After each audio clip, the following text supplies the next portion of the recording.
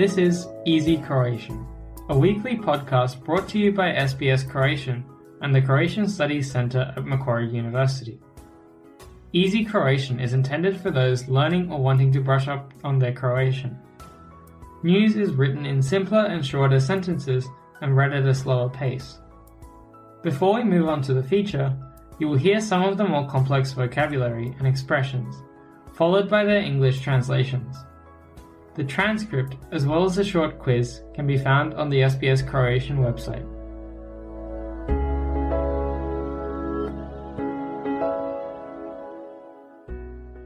Slušate Lagani hrvatski. Ja sam Jasna Novak-Milić. Danas govorimo o referendumu koji bi se u Australiji trebao održati u sljedeće 3 godine. Prvo ćemo objasniti neke manje poznate riječi i izraze redoslijedom kojim se pojavljuju u prilogu. Referendum. Referendum. Desetljeće. Decade. Predstavnik. Representative. Starosjedilački narod. Indigenous people. Zajamčiti. To guarantee. Savezni parlament. Federal Parliament. Izravno odlučivanje. Direct decision making. Osobit. Particular. Ustav. Constitution. Izjasniti se. To declare or to vote. Dvostruka većina. Double majority. Ustavni amandman. Constitutional amendment. Usvojena promjena. Adopted change. Prijedlog zakona. Bill. Odredba. Provision. Odnositi se. To refer to. Autohtono stanovništvo.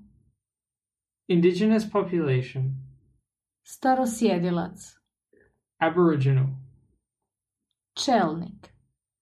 Leader. Obvezati se. To commit. Budući naraštaji. Future generations. Izgladiti.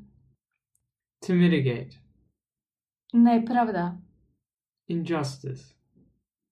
A sada poslušajte prilog. U Australiji bi se u sljedeće 3 godine trebao održati prvi referendum u više od 2 desetljeća.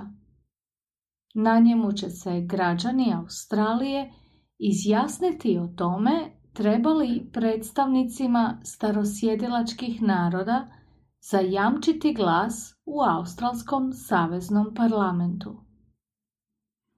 Prema definiciji, referendum je oblik izravnog odlučivanja građana o nekim pitanjima od osobite važnosti za užu ili širu zajednicu.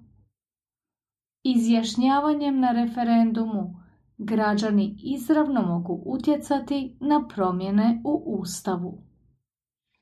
U Australiji je glasanje na referendumu, baš kao i glasanje na izborima, obvezno.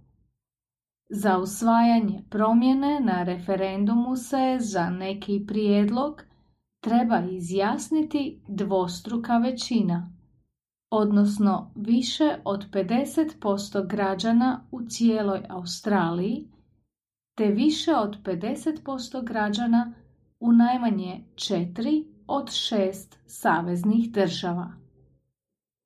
Od 1901. godine u Australiji je održano 19 referenduma na kojima su ukupno predložena 44 ustavna amandmana. Usvojeno ih je samo 8.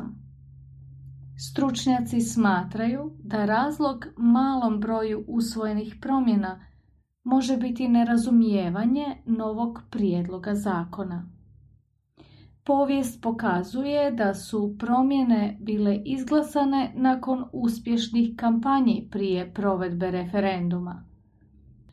Tako je, na primjer, bilo 1964. godine, kad su se građani Australije izjašnjavali o ukidanju dviju odredbi koje su se odnosile na autohtono stanovništvo, a kojima se starosjedioci nisu smatrali stanovnicima Australije.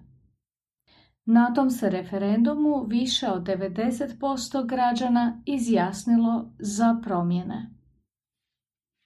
Starosjedilački čelnici 2017. godine na skupu održanom na Ularuu potpisali su peticiju kojom se traži da se u australskom ustavu promijeni odnos prema autohtonom stanovništvu. Peticiju je podržao i australski premijer, te se obvezao na održavanje referenduma. Promjena u ustavu zajamčila bi glas građanima Australije starosjedilačkog podrijetla i njihovim budućim naraštajima. U starosjedilačkim zajednicama smatraju da je to najbolji način da se poboljša status aboriđina i stanovnika otočja Torresova tjesnaca. Također smatraju da će referendum omogućiti da se izglade povijesne nepravde kojima su starosjedioci u Australiji bili izloženi.